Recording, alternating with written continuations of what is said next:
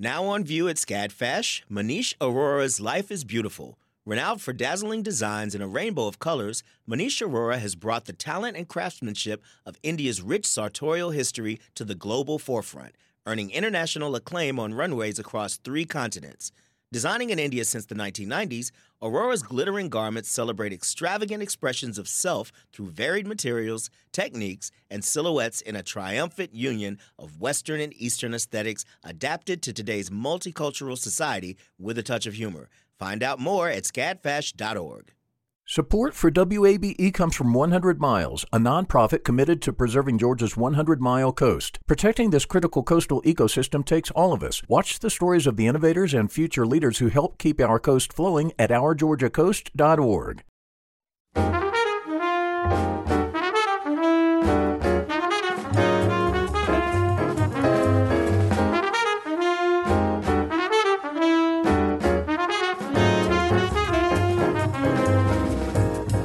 From WABE in Atlanta, this is City Lights. I'm Lois Reitzes. Thank you for listening. Hippin' Hops in East Atlanta is the first African-American-owned brick-and-mortar brewery in Georgia. City Lights engineer and contributor Shelley Canavy recently sat down with the innovative owner, Clarence Boston, and later this hour they'll discuss craft brewing, community vibe, and the unusual pairing of oysters with beer. First, I wanted to sing like Nat King Cole with lyrics like Louis Jordan, the swing of Benny Goodman, and the soul of Muddy Waters. Those words belong to the rock and roll legend Chuck Berry. His life and music are explored on the next episode of the PBS series In Their Own Words. Chuck DeLaclis is the series' executive producer. He joins us now via Zoom with Bruce Pegg, the author of Brown-Eyed Handsome Man, The Life and Hard Times of Chuck. Welcome to City Lights. Well, thanks for having us, Lois. Thank you, Lois. Good to be here. In the film, Chuck Berry is described as the man who made rock and roll, ground zero for rock and roll. What made his style and music revolutionary? Well, in my opinion, what he did was forge 2 different kinds of music together.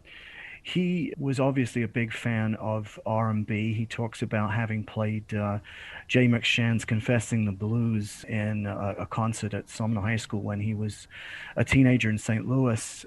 He forged that with what was then called hillbilly, we would now call country and western music, and brought them together in one package. And by the time he gets to 1955 and Maybelline, his first major hit single, we have this new art form, which was christened rock and roll by the DJ Alan Freed. Who was not a good guy.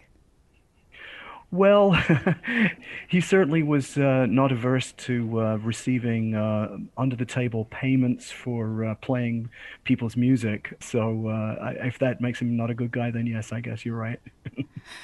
And that comes out in the documentary. This fusion of blues with country music, which was then called hillbilly music and became rockabilly, was extraordinary.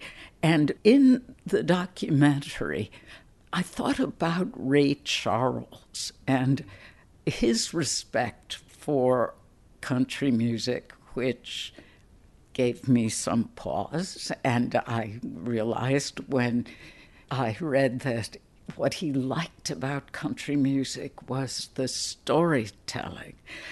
With Chuck Berry, it was more of the strumming, the shredding, that plucky sound, wasn't it? he built a lot of his rhythm work on what his piano player Johnny Johnson was doing. Johnny was probably one of the greatest boogie-woogie piano players of his generation. And Johnny taught Chuck how to play this incessant rhythmic sound, which Chuck successfully adapted for guitar. And you forge that with the storytelling of country music. But also, you mentioned at the beginning of the show Louis Jordan. Louis Jordan was a huge influence on Chuck's lyric writing. Louis would tell great long stories. I'm thinking of songs like Caledonia and Saturday Night Fish Fry, where Chuck just realized that if you could crystallize that, if you could distill it into a 3-minute pop song, you would really have something that everybody could appreciate and buy. And he had this foundation for lyrics because his mother was a teacher. She loved poetry, and he heard poetry recited in the home, and he had quite a knack for it himself.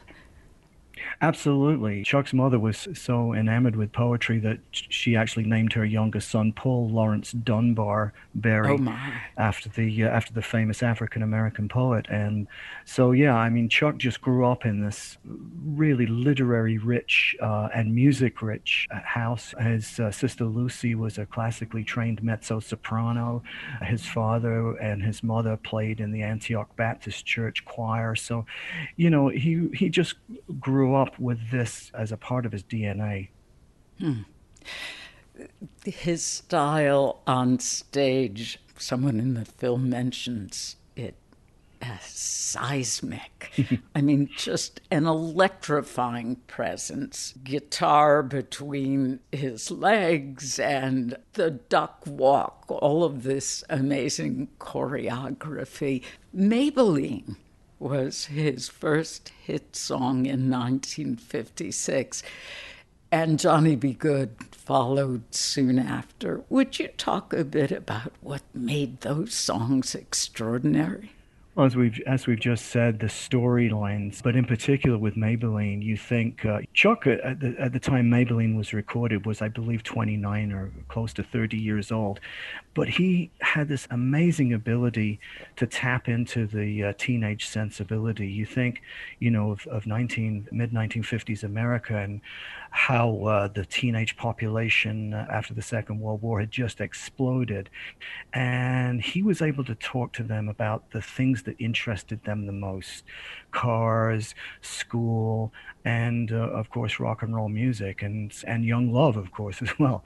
So Maybelline was able to synthesize a lot of that stuff into this very quick 2.5-minute burst of sound. And Johnny B. Goode's a little bit different. By the time he writes that in 1958, he's able to sort of really become a little bit deeper in his lyric. And that's a great story. It's a thinly veiled autobiography of his own life and career. Has gone on to become probably one of the seminal songs in rock and roll music. Louis, you talk about Chuck's stage presence, his seismic stage presence. One of the themes that we really came across in the making of the film was that the impact that performing style and that musical style had on future rock and rollers was just as seismic. And in the film, we talked to Steve Jordan, we talked to Robert Cray, we talked to Keith Richards, we talked to Slash, we talked to Darius Rucker. And you start to realize along the way the amount or the level of talent that Chuck Berry inspired. And the other element that came across to us in the making of the film was that Chuck was a poetic, quiet, thoughtful speaker. When Chuck was interviewed, when people spoke to him, he had a very quiet demeanor. He was not the most chatty guy. And something happened when Chuck Berry got out on stage. And when he would step out on stage, all the self-doubt that Chuck felt as a human being, all the difficulties that he went through in his life, they all went away.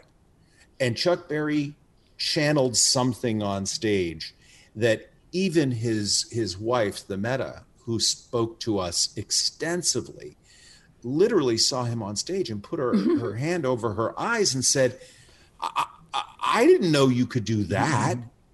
That's a wonderful moment in the film where she was struck by the boldness of his moves, but clearly she was proud of it.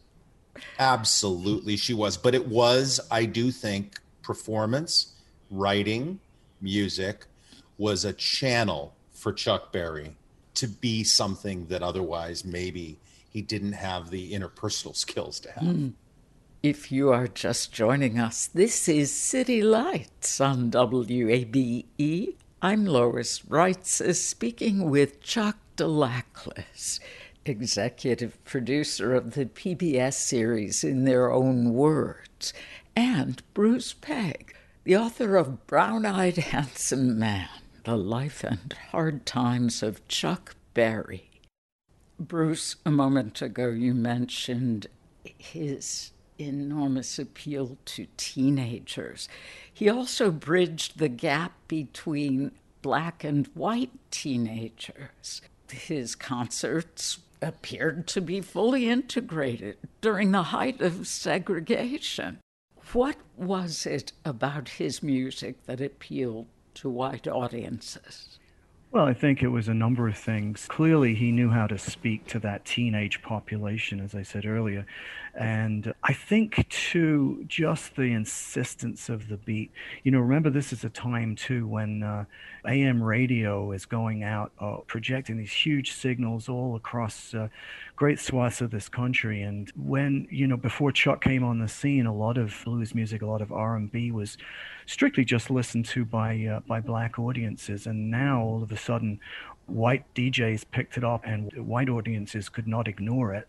So, I mean, I think he just had that ability to be able to speak to a generation and across races to just tap into those primal human emotions of love and teenage exuberance. Long before the moonwalk, there was the duck walk, Chuck Berry's signature dance.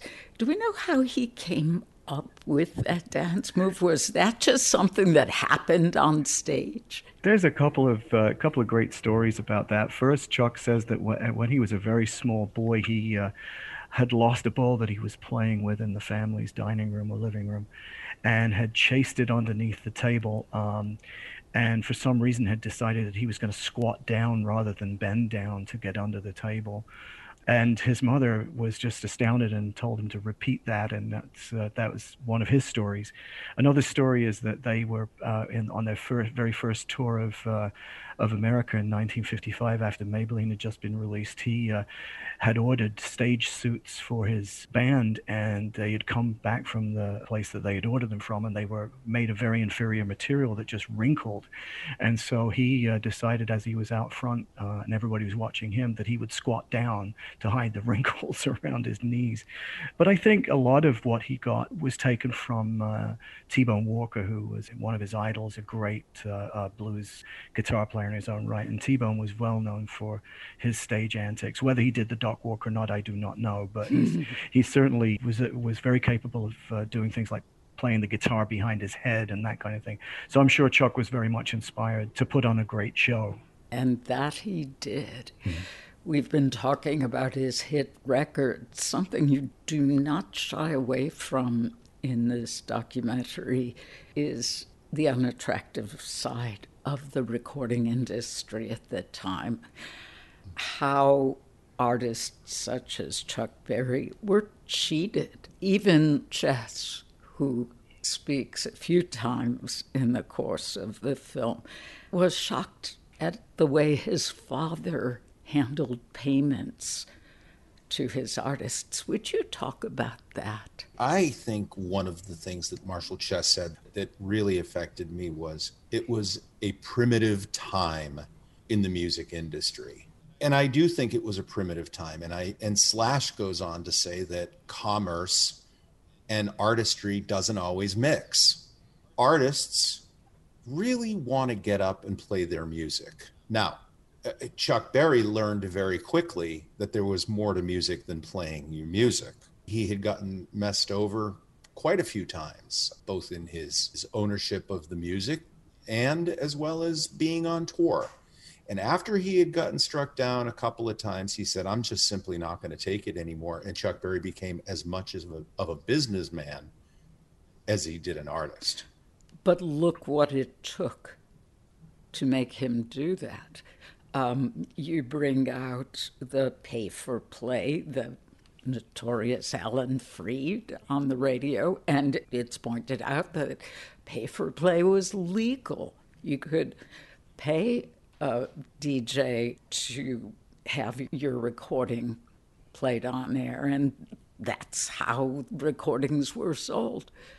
But then, here, Chuck Berry wrote his own music and lyrics, but Alan Freed was listed as one of the writers. That's right. On Chuck's first single, Maybelline, Alan Freed and another gentleman named Russ Fraddo were credited for the song. Russ, we believe, was some business associate of the Chess Brothers. What people, I think, didn't understand at the time is that publishing is really where the money is, and still is today in the music business. And people at that in that era didn't think that rock and roll was going to last beyond about, a couple of years. And nobody thought that Johnny B. Good would still be selling and being used in commercials and movies at this point in time. So artists didn't tend to spend a lot of energy worrying about the publishing rights. That's why the Chess Brothers gave some of the publishing to Alan Freed and Russ Fraddo to encourage them to promote the song, and as a favor.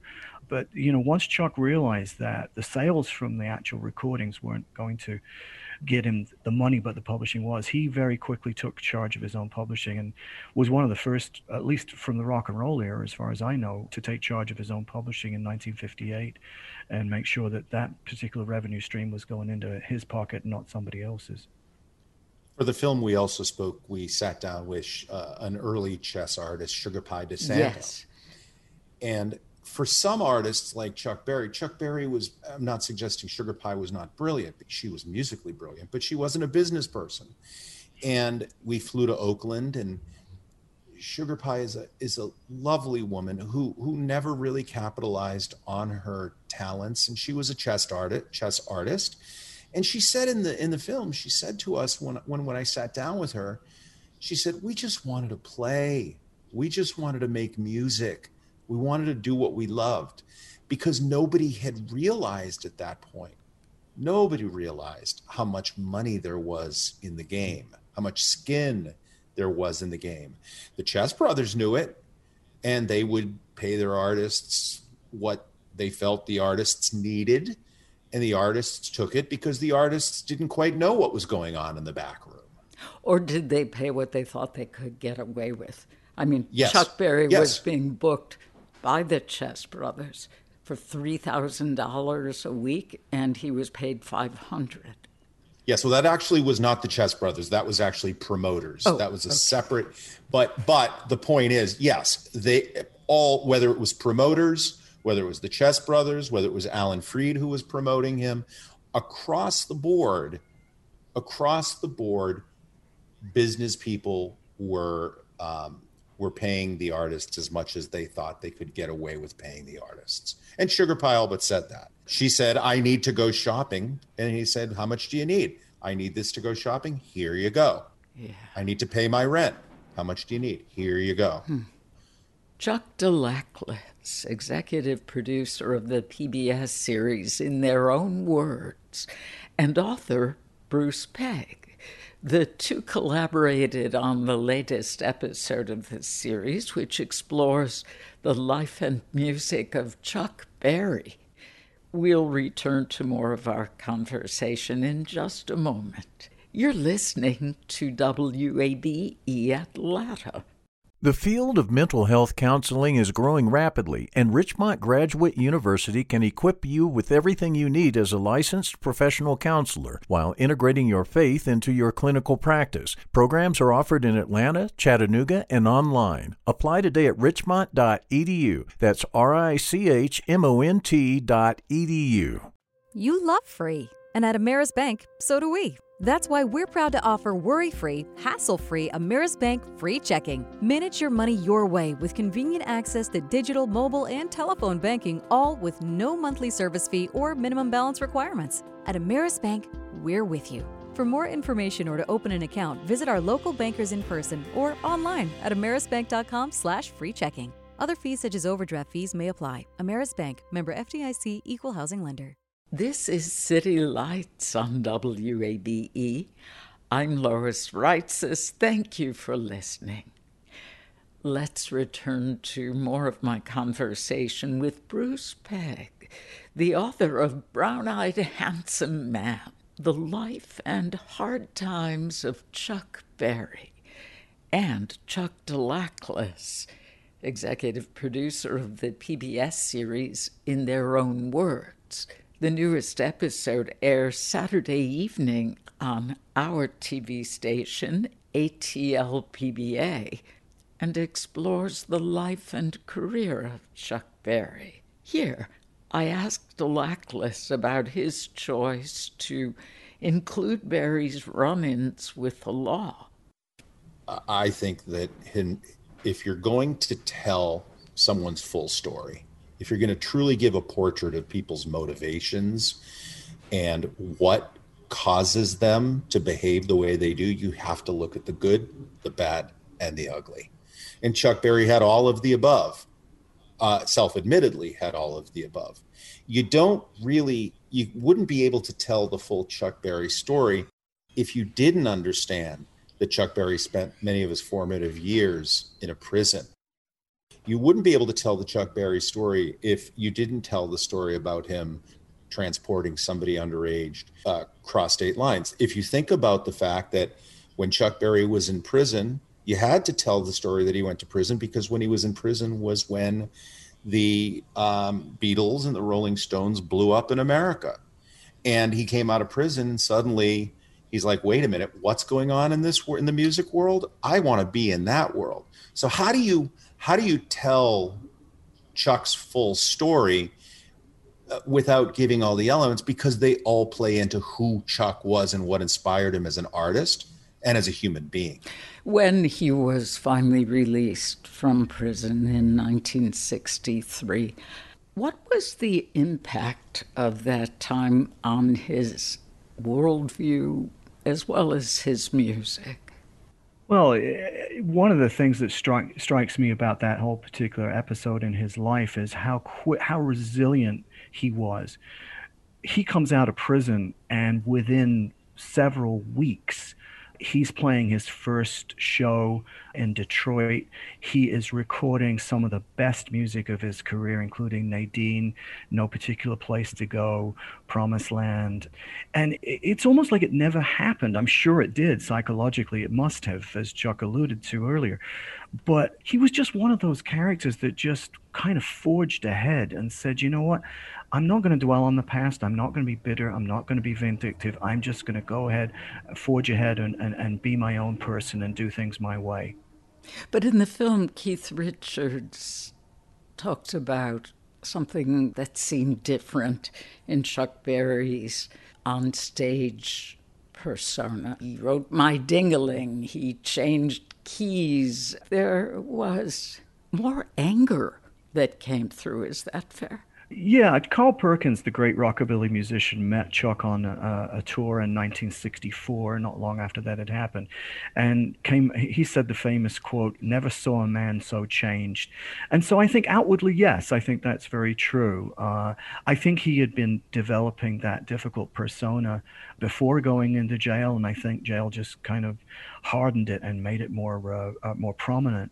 And so, that's where all of these stories that Keith and Keith Richards and many other people tell about Chuck, about how difficult he was to work with. But I don't think he was. I think Butch Berry, Chuck's son, says in something to the effect that, if you did everything Chuck's way, if you abided by the contract that you had signed with him to play your show, if you had supplied the amplifier that he wanted and the car that he wanted to rent at the airport, and you paid him the exact amount of money in exactly the way he wanted it, which was usually cash, then he would be just fine and he would be the easiest person in the world to get along with. But you cross him on any one of those little details and forget it. He would just be the most difficult person imaginable. And Keith Richards talked a lot about, actually every artist who we spoke to who knew him, everybody we spoke to who knew him. Chuck was seeking something, and by most accounts, Chuck was seeking acceptance and respect. And Chuck Berry, the people who worked closest with him, they came out of their experiences with him believing that all Chuck ever wanted was respect, and the things he asked for were not just because he was difficult, but because he wanted to prove his worth to himself. We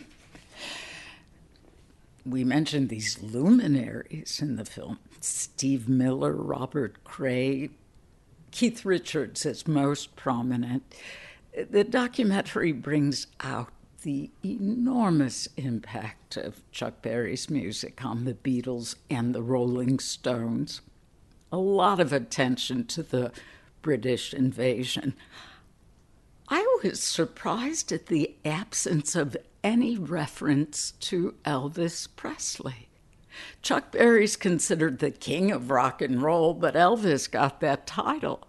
Berry was a huge inspiration for Elvis, and I think Presley's success and recognition must have been an open wound for Chuck Berry throughout most of his life. Why didn't you omit Elvis from this story? I don't think we omitted Elvis. I think we had to make choices of what in 55 minutes, how do we tell Chuck Berry's life story? If we had opened the Elvis can of worms, then it goes into a whole different realm of storytelling that we just simply did not have the screen time for. Elvis and Chuck's paths crossed many times and in many different ways. But once you start talking about Elvis, unfortunately, Elvis was such an extraordinary and extreme presence, things start to become very much about Elvis. And this story was Chuck's story. And did their paths, were there intersections? A lot of them. But you start going down that rabbit hole, then you start saying, okay, what else needs to go? And with a limited amount of time to tell the story, you have to make some creative choices. And we did.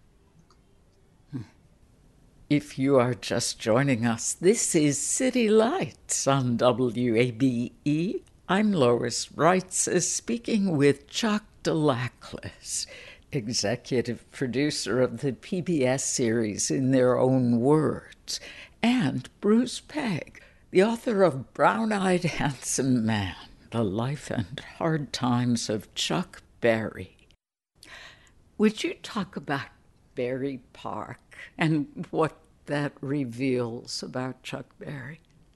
I'm going to let Bruce talk about how Berry Park came about, and then I'll tell you a little anecdotal story in shooting the film of what I experienced there. Please. Sure. So towards the end of the 50s, as Chuck was starting to really become quite wealthy from his music, he decided that he was going to start I guess you call it a country club out in the middle of nowhere, effectively. It's just outside of Wentzville, Missouri, which is a small agricultural town, probably about 30 miles outside of St. Louis. And the interesting thing from my research is that this was not the first country club in this particular area. There were two others on the same road that had been a mainstay of African-American culture in the 30s and 40s, and they were places for African-American families during the summer to get out of the heat of the city and coming out and enjoy a relaxed barbecue and swim and do those kinds of things. And so Chuck, I think, wanted to replicate that. So he came up with Berry Park, and little by little he added to it. There was a swimming pool, a bar, a nightclub. And that was thriving fairly well during the 1960s until the early 70s, when Chuck, I think, made not an error, but really kind of surrendered some of his notorious control to other people who really weren't acting in his best interest. And they put on several shows, they're big shows with name acts, like I think REO Speedwagon, people like that. The whole place was run with minimal security, and eventually there were lots of fights and a lot of problems, and Chuck shut the operation down. And sadly, since the early 70s, it's become very neglected. And so the family still owns Berry Park. And I had made multiple trips to St. Louis to spend time with the family, to conduct interviews, to spend time with, so many St. Louis luminaries and really interview them for this, including Bernie Hayes, who was incredible, and Steve Litton and Billy Peek and Joe Edwards. And on my final visit, I said to my team, I said, I think we need to go to Berry Park. So we asked for permission and received it to go to Berry Park. And we drove into Berry Park. And first of all, it's an absolutely incredible place. There are three stunning man-made lakes, gorgeous, just trees everywhere, beautiful areas. But the actual structures have become very run down. Next to the structures is Chuck's actual original Winnebago he used to tour in, and we went and we looked. And then we saw a couple of garages. And I said, let's go look. So we opened the doors to one garage, and in that garage were literally bar stools and broken down furniture and 1970s televisions and satellite dishes, all loaded with dust. It was like a time capsule. And Gary Pearson, who works with the Berry estate, he said, somewhere in this world, there used to be one of Chuck's Cadillacs. And I said, do you feel like going on a treasure hunt? And he said, let's see. I haven't been here for a long time. So we drove around and we saw a dilapidated garage. And I said, come on, let's go look. And he's like, all right. So we went in, we opened the door, and it was like a dust storm. It was like cobwebs and dust. And sitting in front of us was a tarp, a giant tarp. And I pulled the tarp back, and it was one of Chuck's red 1980 Cadillacs. Wow. Topped with dust, beaten down, absolutely stunning. Cassette in the tape player, literally a moment in time. And then I turned around and I saw these dressers, these armoires. And I opened the doors, and there must have been 300 of Chuck Berry's classic outfits. The shirt that he wore on The Tonight Show, the outfits he wore in some of his most famous television appearances, all sitting there. And I started looking through them. Above them were all of Chuck's notes, and most importantly, every single contract that Chuck Berry had ever had. All labeled, all itemized, all stacked. And we had walked into what was literally a Chuck Berry time capsule. And my jaw dropped. What we learned from that time capsule was incredible. And I spent probably 2 hours in there. We shot in there. We got some incredible footage. And the one thing that stood out to me was how small all the outfits were. How tiny they were. And Chuck was a tall, lanky guy.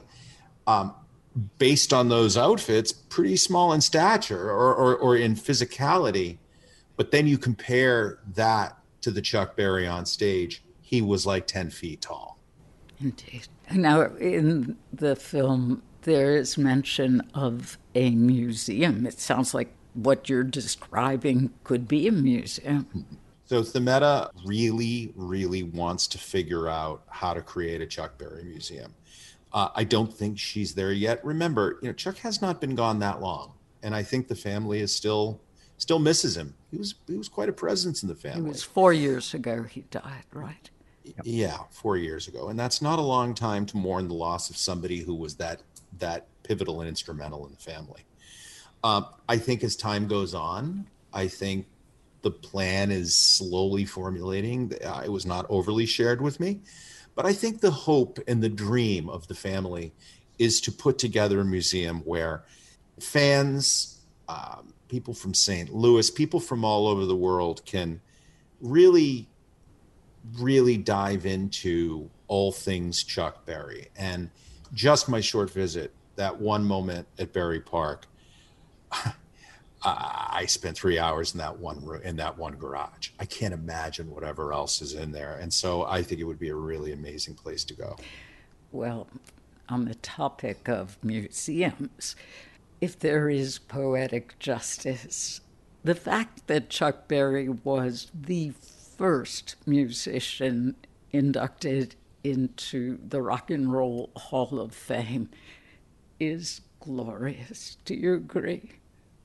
Absolutely. I mean, we've alluded all the way through here to, how huge an influence Chuck had on musicians following him. I mean, it's inconceivable for somebody to play rock and roll without at least learning how to play it the way that Chuck Berry played it.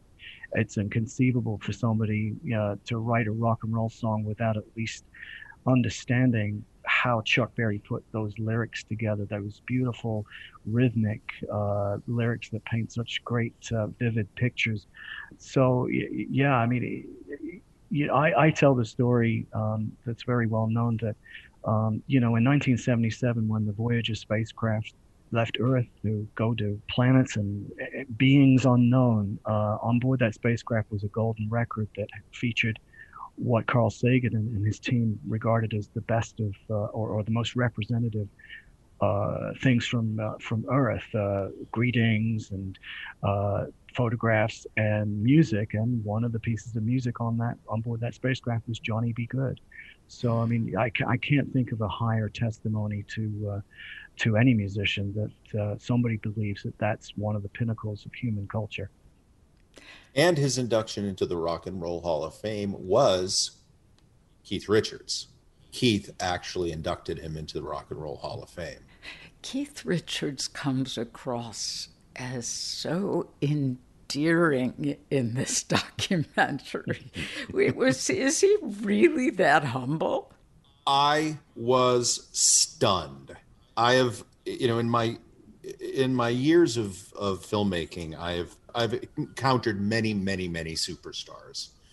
I can honestly say that Keith Richards, if not in the top 5, was the single most generous, kind, endearing, self-deprecating, and honest superstar I've ever interviewed. That comes through resoundingly. And the joy, the amazement he felt, pinching himself that he could actually perform with Chuck Berry.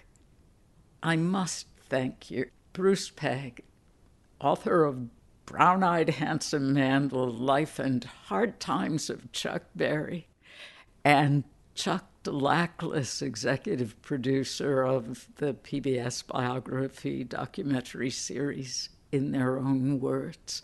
Lois, thank you very, very much. Yes, thank you, Lois. It's been a pleasure. The new episode of the PBS series, In Their Own Words, Chuck Berry, will air this Saturday at 7 p.m. on our TV station, ATL PBA, and again Sunday evening at 8. You can learn more on our website, wabe.org/citylights.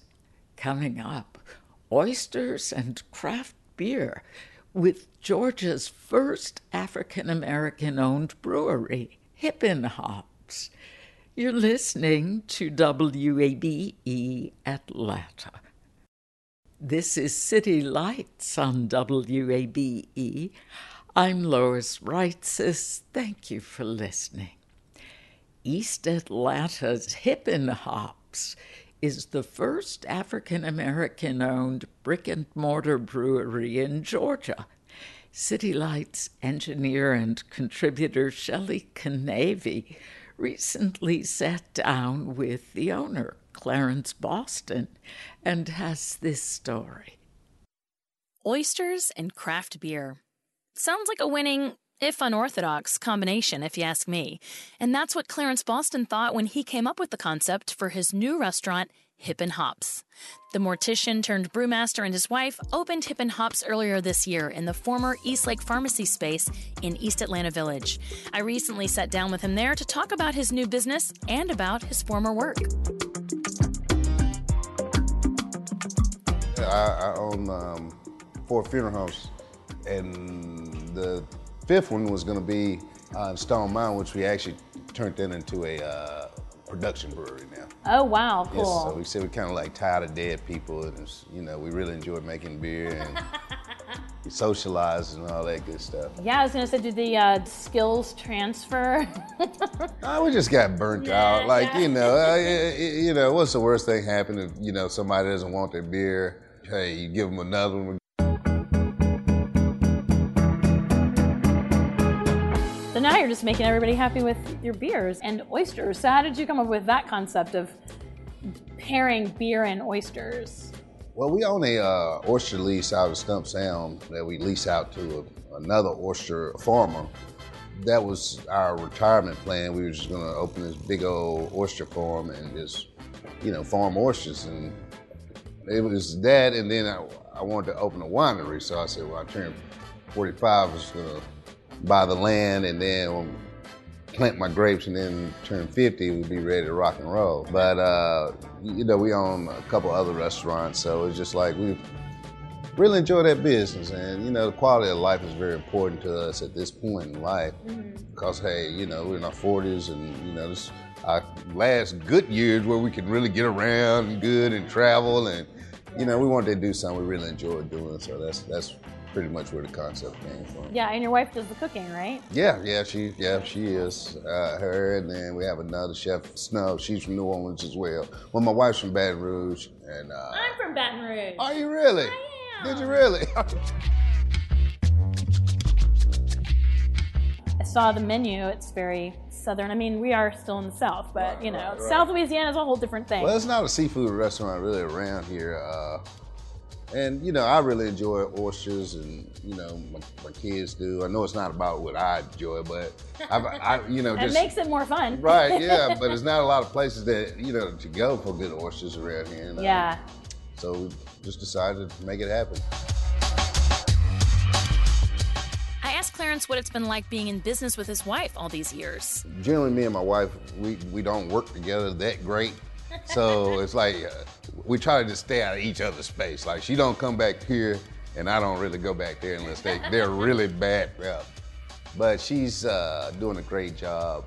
You know, the recipes, you know, they're coming up. They just did a new one called The Boss, which is it's a oyster. It's a 3-cheese oyster, and then it's topped with a Cajun shrimp. And they have been selling, like, cause I'm like, you know, I've always ran the restaurants, and she's always ran the funeral homes, and I'm like, no, menu control, we don't need nothing else on this menu. It's gonna make the food take longer to get out here. No. So I went out of town. Where I went to LA last week and to look at some brewery equipment, and then I came back and everybody's, oh, we got this new, your wife created this new. I'm like, what did she create? No way. But we have been selling them, like, and then I was scared, like, cause, you know, I was like, gosh, I hope she doesn't charge the same price that we charge them, you know, and she did it right. I was really tickled. I was tickled to death, actually. Clarence and his wife recently moved back to the neighborhood, and we talked about what it's like being back in East Atlanta Village after all these years. I used to get my haircut in this building, right where the TV is. But we left to open up funeral homes, and then we sold our biggest one and decided to move back and just do some things we really enjoy. So why was it important for you to have to open up like in your own neighborhood and East Atlanta Village? And well, I worked in this neighborhood for several years at Meadows Mortuary, which is a funeral home right around the corner, and they. So I used to walk up and down these streets every day, go to Flatiron and get something to eat and cold beer over there, and so we were just looking all over. But when we seen this building, I'm like, it had sentimental value to me. So I said, hey, let's give it a shot, and that's what we did, and we got it like immediately. Yeah. Well, it's beautiful. You guys have done a great job. Oh God, yeah. It's really beautiful. It came a long way. It came a long ways. God knows it did. Then we talked about his beer. We have different styles of beer. Like we have a buckwheat, which is actually made with buckwheat. And, our Baby Mama Drama, which is a IPA made with Citra and Mosaic hops. We got a Liar, which is our oyster style. Our Barely Legal, which is a 12% hazy IPA. And then, we got Saison and then a couple other sours. So we just wanted to make sure we don't have like 15, 20 beers because we think that's just too many beers to add, especially with the size of this building. Maybe in Stone Mountain, we probably have a lot more beers, but we just wanted to focus on quality. Yeah. And versus quality. And everything's brewed here. Oh yeah. That's awesome. Yeah, right there. Hey guys, how's everybody doing? Then he opened the doors and took me on a tour. This is our brew house here. Oh wow. So it's very small, 3-barrel unit. It's conducive of our needs here because we don't have much room to put anything. Anything else, What I mean? So but it does a job. It's a totally automated system, and it runs. She makes good beer. Here we're making a pineapple habanero hazy IPA, and then here we're doing a pineapple baby mama, and then this is our sour tank, and then the tank beside that we're doing a saison. So it's not everything, but you can have new things all the time. Oh yeah. We're trying to switch it out. We keep the baby mama, but everything else we kind of like, keep moving it in and out, make some creative things, Yeah. Pineapple habanero sounds delicious. Oh, it's gonna be great. We'll be ready Saturday. That sounds awesome. According to the Georgia Craft Brewers Guild, this is the first Black-owned brick-and-mortar brewery. It's technically the first Black-owned brewery, period. Yeah, because breweries can't be people. Well, that's true. That's true. It's the first African American owned brewery in the whole state. In the whole state. What does that mean to you? What do you think? Well, about that? I mean, that wasn't the reason we did it. We didn't even know about that.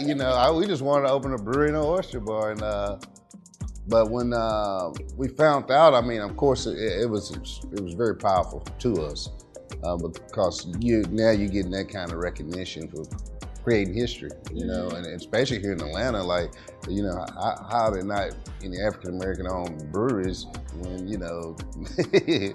nothing but African Americans for the most part, but so we're glad to have that title though, and we'll wear it very well, and that was another key to us expanding more and more. So we want to take this brand to the next level. We don't want to just focus on just being this small oyster bar.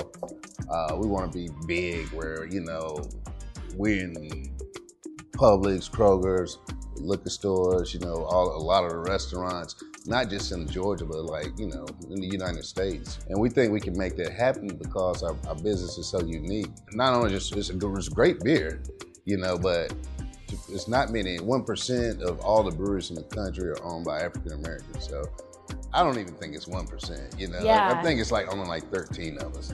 Wow. That actually own facilities that we brew beer on premise. So that makes our business really unique, just because we're the manufacturers of our own product, and They're not, you don't go to stores or liquor stores to see beer that's made by African Americans, which is sad, but I think it's very important for us to help encourage people more about craft beer, not just black, but, all the way around. And that's Hippin' Hops, East Atlanta's first and only oyster bar and craft brewery. That was City Lights engineer and contributor Shelley Canavy speaking with Hippin' Hops owner Clarence Boston. You can learn more about the East Atlanta Oyster Bar and Brewery on our website, wabe.org/citylights. Finally, today, as of last week, July 22nd will be known as Kanye West Day in Atlanta. The city of Atlanta honored the rap mogul by awarding him with a plaque of that declaration. The recognition comes on the heels of his appearance at Mercedes-Benz Stadium last Thursday night in front of 42,000 fans. West previewed his long-awaited album, Donda, and he did it in style, of course, dressed in a red puff jacket and flaming red pants with a sheer face mask, essentially pantyhose over his head. The singer slowly walked on stage into the middle of the arena, chanting the words, "We're gonna be okay. We're gonna be okay." The title of the album is a nod to his mother, Donda West, who was a professor at Clark Atlanta University. She passed away in 2007. The full album was released over the weekend. You've been listening to City Lights, our exploration of arts and culture. Catch an encore broadcast tonight at 9. Tomorrow at 11 a.m., Trilith Film Studio, formerly Pinewood, and UGA are teaming up. We hear about the launch of our state's first MFA degree in film, television, and digital media. City Lights senior producer is Kim Drobe. Summer Evans is our producer, and our engineer is Shelley Canavy. I'm your host, Lois Reitzes. I would just absolutely love it if you'd follow me on Twitter at LOISREITZES. You can also follow us on Facebook at WABE City Lights. Archived interviews and shows are on our website, wabe.org/citylights. Thanks for listening to WABE, Atlanta's Choice for NPR.